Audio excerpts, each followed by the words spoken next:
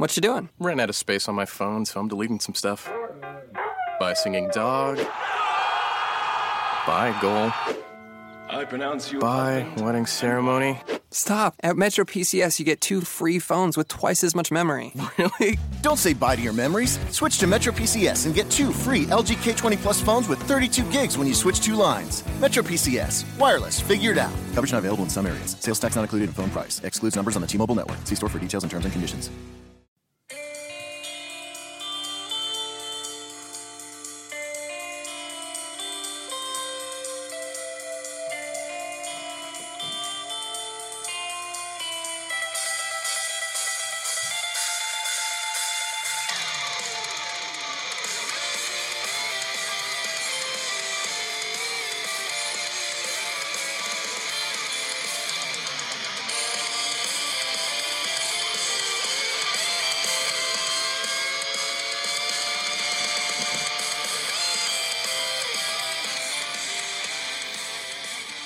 What's up, Dolphins, and welcome in to a bonus edition, a Friday the 13th edition of the Locked On Dolphins podcast. I am your host, Travis Wingfield. I am here to bring you your daily dose of Miami Dolphins football. And if you can't tell already, this is going to be a different format for today.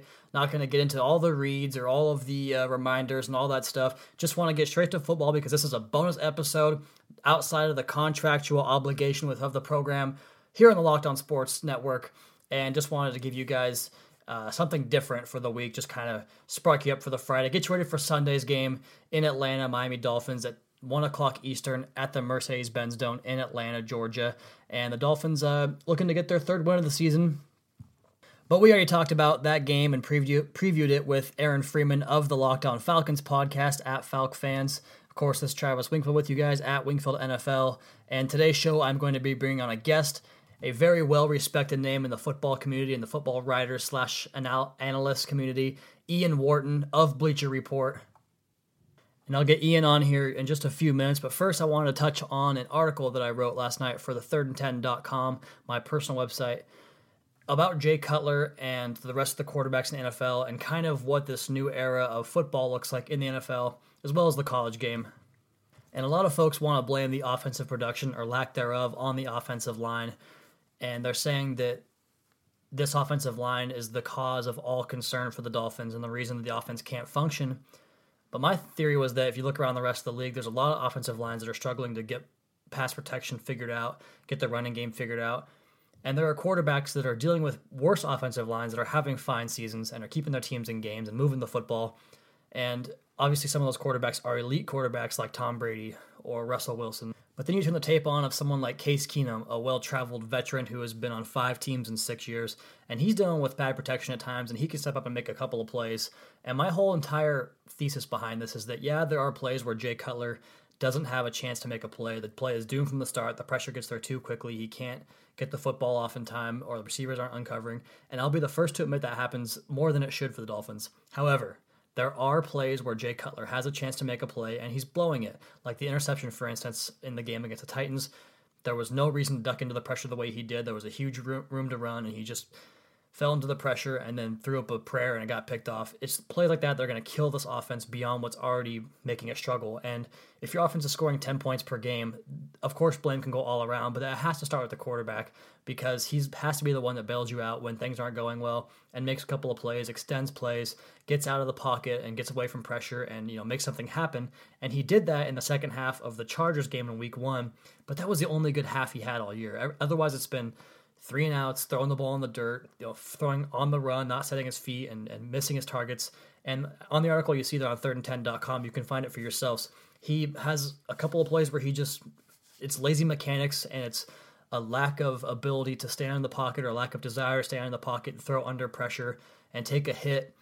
And it's getting worse and worse and worse. And I think it's convenient to make an excuse for the offensive line. And everyone seems to be saying that that's the problem when Ryan Tannehill never got those same excuses last year, despite having the exact same line. The only difference is Brandon Albert and Anthony Steen have basically swapped at one position, and then Larry Tunsil kicks out to left tackle. But needless to say, Brandon Albert was way past his prime last year. He was hurt for, like he always was, half the time. And when he was playing, he wasn't an effective player anyway. He was just coasting off of his big name from that point. So The personnel is the same. The main change is the quarterback. Jay Cutler's not getting it done. And let's go ahead and bring him on, our guest, Ian Wharton. Is democracy in danger or decline? Condoleezza Rice, William Galston, and Carlos Gutierrez and others take on this question in the fall edition of The Catalyst, a journal of ideas from the Bush Institute. Surveys show Americans place less trust in institutions like the media and business. Others contend America has faced far more challenging periods and emerged strong. Leading policymakers, Bush Institute experts, and respected journalists take on this debate. Read about it at bushcenter.org/catalyst. And I'm thrilled to introduce now to you guys Ian Wharton. Ian is a Bleacher Report analyst for NFL 1000. You can find him on Twitter at NFL Film Study. Ian, thanks for coming on the show, man.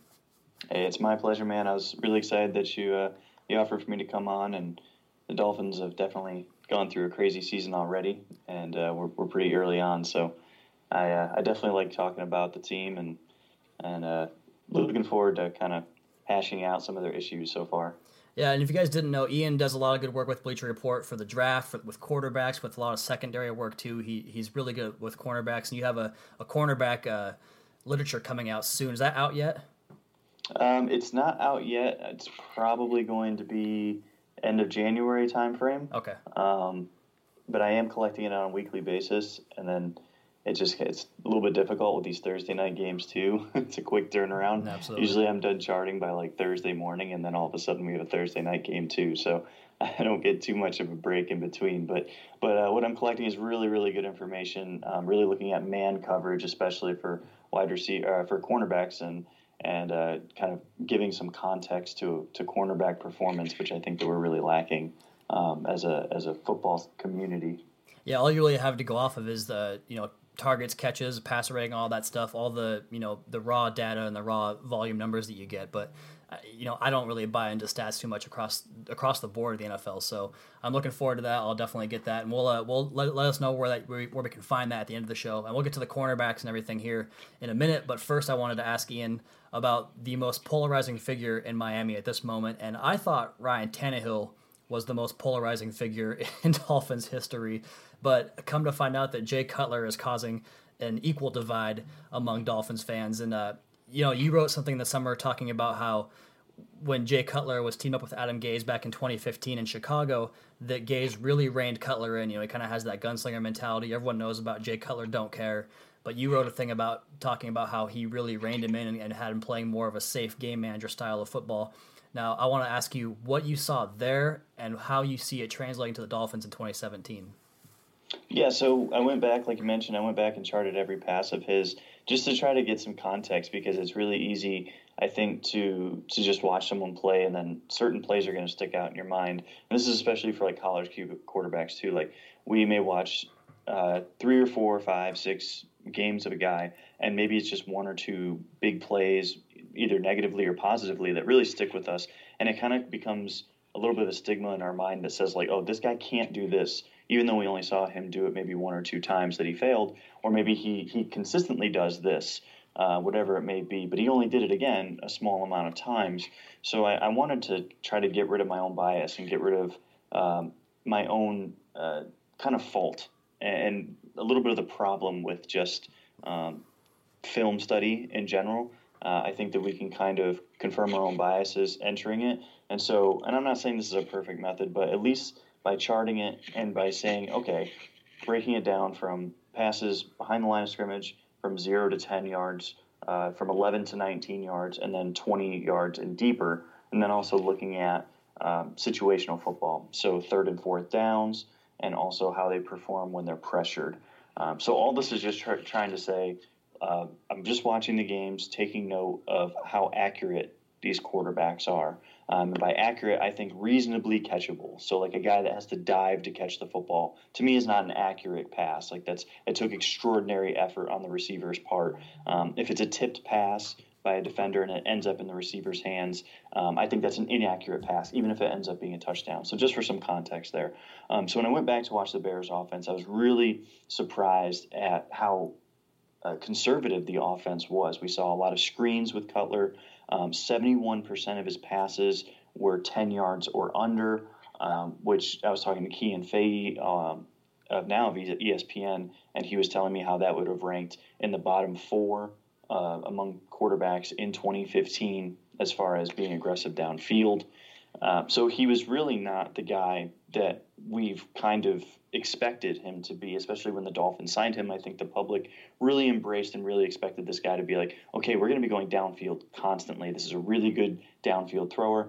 But he's really not, though. He was actually pretty inaccurate deep, even in 2015. 60 attempts past 20 yards. He was only accurate on 22 of those, which is 36%. That's well below average if you compare that to Ryan Tannehill. And I don't want it to be a Tannehill versus Cutler thing, but just for context of Gase's offense, Tannehill actually threw downfield a little bit more often, and he was much more accurate. He was accurate on over 50% of his passes. So I think that the expectation level for Cutler was different. Now, there were some positives for Cutler, too. He's very accurate on intermediate throws and on short throws as well. So he's kind of like the anti of what he was billed to be under Gase in 2015. But in a sense, though, what that tried to do is it tried to limit his mistakes, limit the interceptions, and take some of the responsibility off of his shoulders, in part because Chicago's surrounding cast was pretty bad and they were banged up. And also, they didn't have a terrific running game that year with Matt Forte. Forte was a good player at that point, but their running game had kind of suffered as the offensive line got banged up and also as the receivers got banged up. So there was a little bit, I think, to that context that maybe pointed towards reasons for optimism coming to Miami. A big deal was made of the receivers being a much better situation, although I think Cutler's had better receivers at other points before 2015. But it is interesting, though, now with Gase, I mentioned 71% of his throws were 10 yards or under, and that includes screens behind the line of scrimmage. So I charted his entire season this morning just to kind of compare those numbers. It's actually the exact same percent. 71% of his passes this year, 126 passes that were non-throwaways. 71% of those passes have been behind 10 yards or under. So, again, a very conservative number.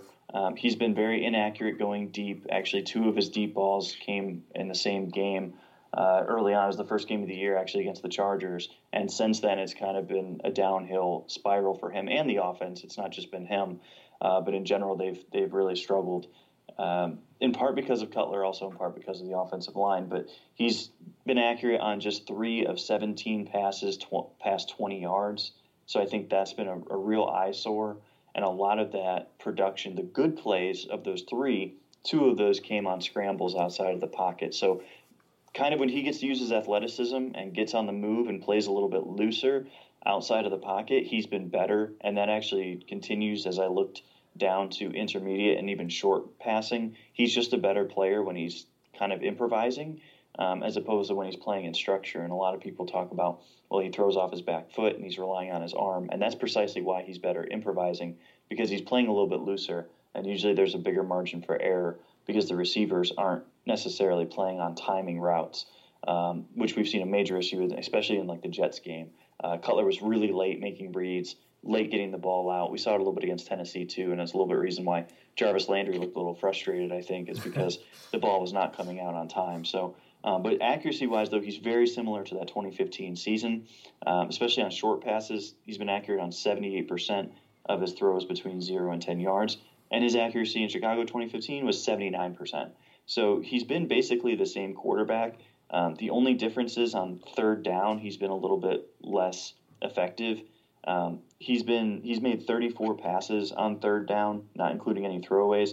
Only 10 of those passes have actually been past the third down marker for a first down. So very conservative. And again, that's been less conservative as the games have gone on, which is a little bit peculiar to me. I kind of thought it would be opposite. I thought that first game was actually a little bit promising, more promising than not. And since then, it's been getting kind of significantly worse as we go on.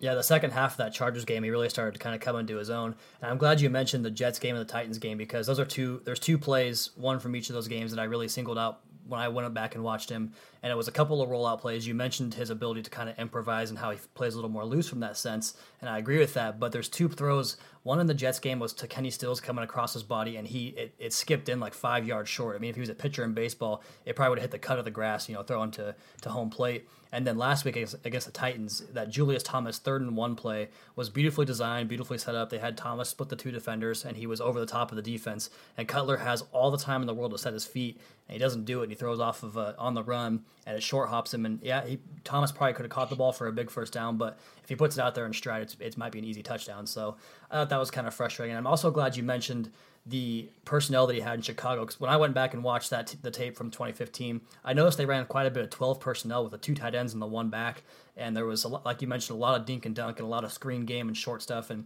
that's obviously something that Adam Gase has preached a lot in his time since he became the Miami Dolphins head coach, was this league's play within 10 yards, the pass rush gets home in 2.5 seconds on average. So if the Bears, if their skill set was prohibiting Gase from calling more of a open offense with Cutler, coming to Miami was supposed to be, personally, myself, and I've read it across plenty of platforms, I thought that this receiving crew, 1 through 3, Landry, Parker, and Stills, was supposed to be one of the best trios in the league, not to mention Jay Ajayi, a guy that from week 6 on was the best running back in football last year, give or take Le'Veon Bell. But so my question to you, Ian, is it strictly a Cutler thing that he's doing that, or is it personnel based, or why handcuff him? And if you are going to handcuff him, why even go out and get him? Yeah, it's tough to answer because I think we've seen a lot of these issues in years past, and even to the Joe Philbin era, they've never fully fixed the offensive line. They've invested assets into it, but it's just still guys didn't really pan out the way that they were supposed to, and there's still a lot of inconsistency. And I think that the line is still a major problem. I mean, it's still a below average line. It's still one of the worst in the league. I think in terms of consistency, even Jay Ajayi, I mean, he's fantastic, and he's doing a lot of the heavy lifting. He's creating a lot of yards after contact. And so he's really making that line look a little bit better than what they are. And I think that we got used to Ryan Tannehill doing as much as he could to make that line look better than what it was. And Cutler's not quite doing them the same amount of favors. And I don't know that we should hold him to that standard because he's 34 and coming off shoulder surgery and in technically a new offense. It's a new environment. It's at least a new team. Even if he is familiar with the offense, it's still different pieces around him.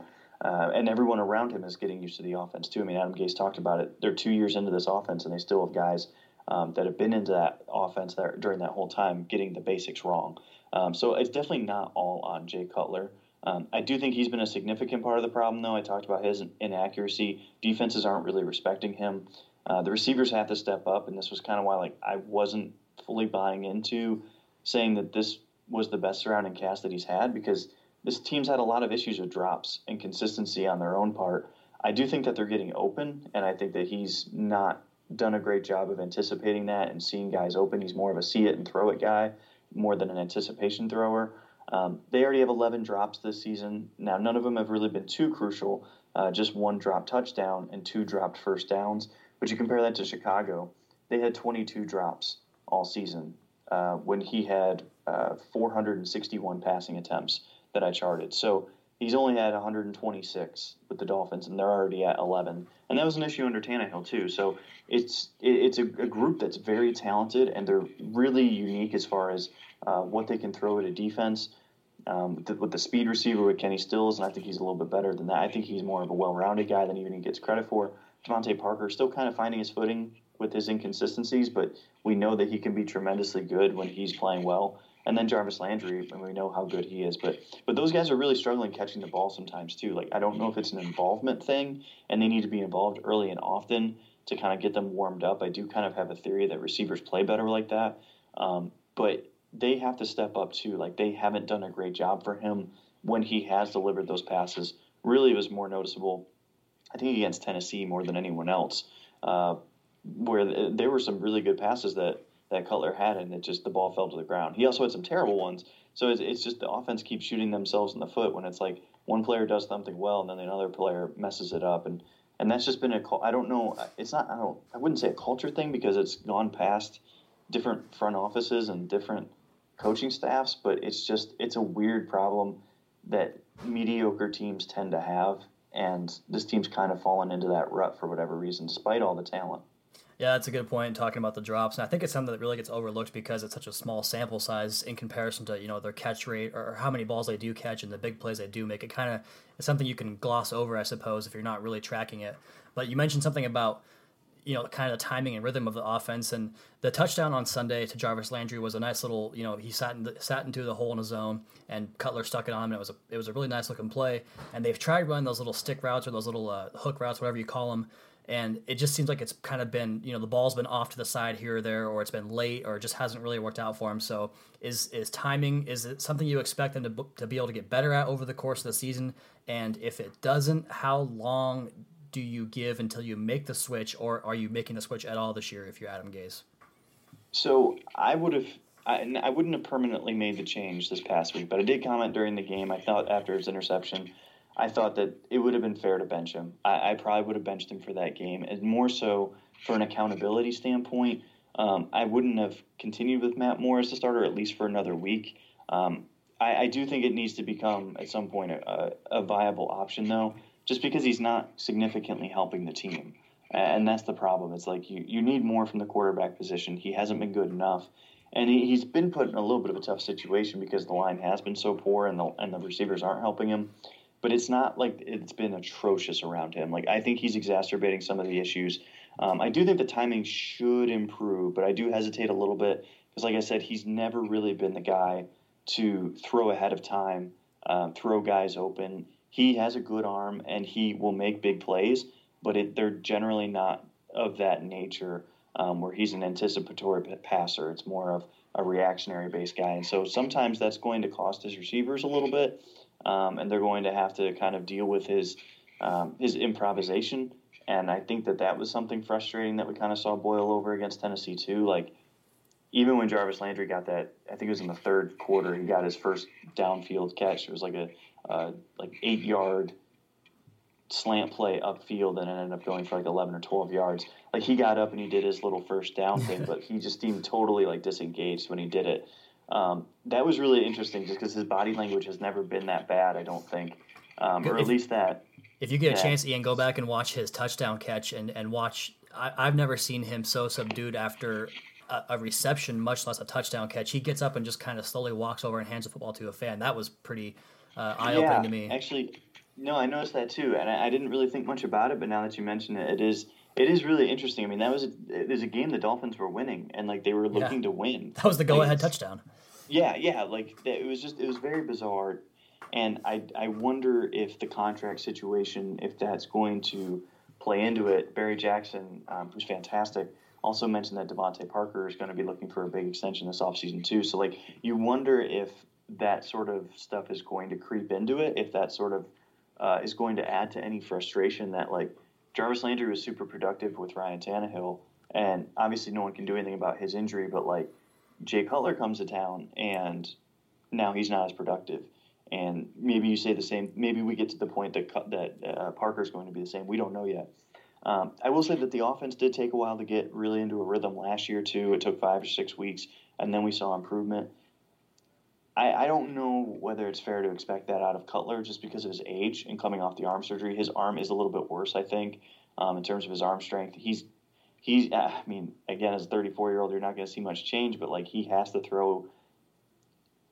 put more of his body into his throws now, and I think that he's not used to that. You see him throw off his back foot a lot, and that just throws off his accuracy so much. He can't overcome that as much. So I think the timing will improve a little bit, but it's ultimately a little bit just hindered by the quality of the quarterback play. It's not like his upside is that high. His upside is kind of average. And I'm not saying he can't play well, and average doesn't mean he can't have big games, but I think game to game and even half to half, you're going to see inconsistencies.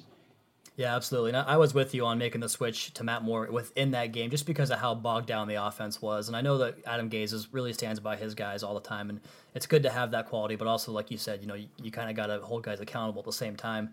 So, but, with Matt Moore's his injury history, and I mean, he, for whatever reason, he has a hard time, or he exposes himself to a lot of big hits. We saw the one in Pittsburgh last year, and then in Dallas in the preseason, he got walloped in that game too. So you have to wonder if that factors into the decision to keep going to Jay Cutler and if he will continue to go forward with him with poor play.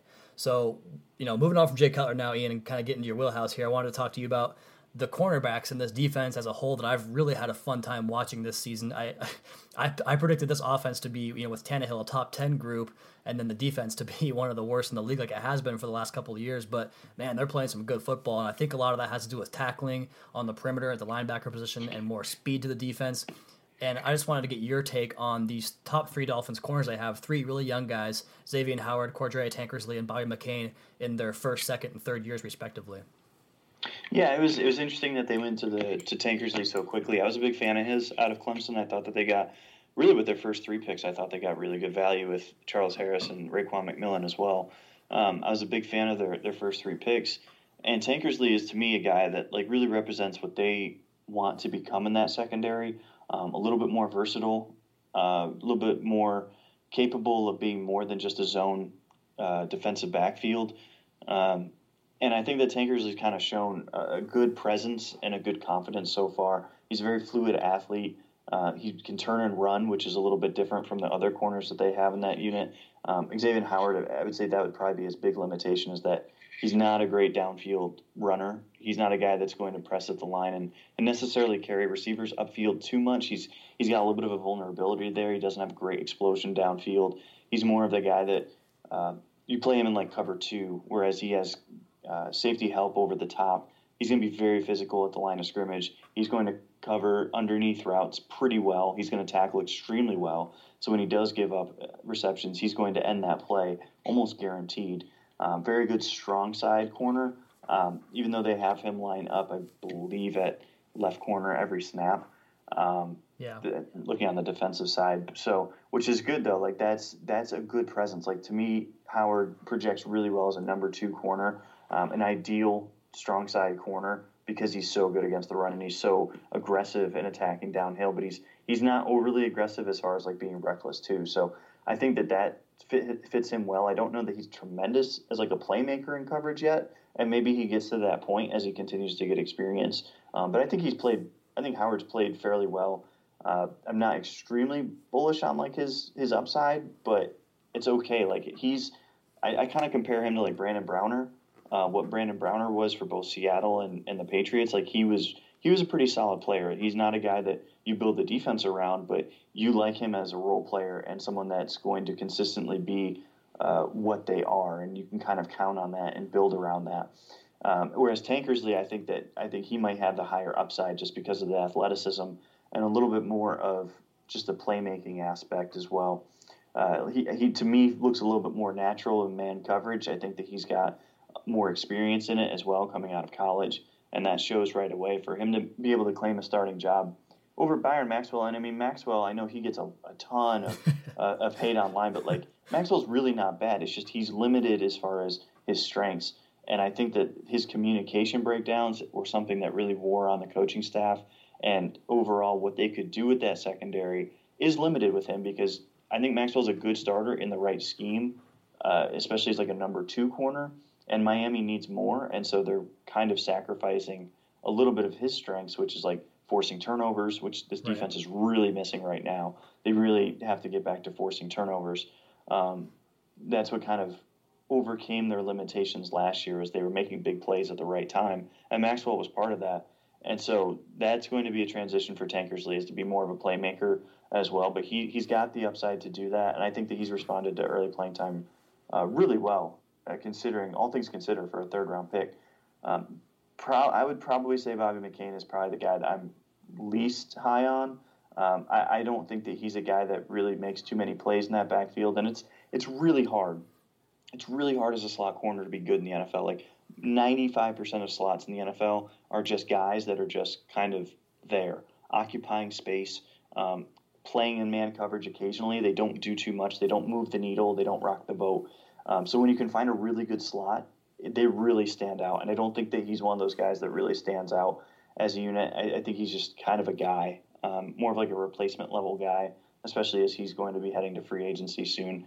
I'm not sure that he's really shown to be special.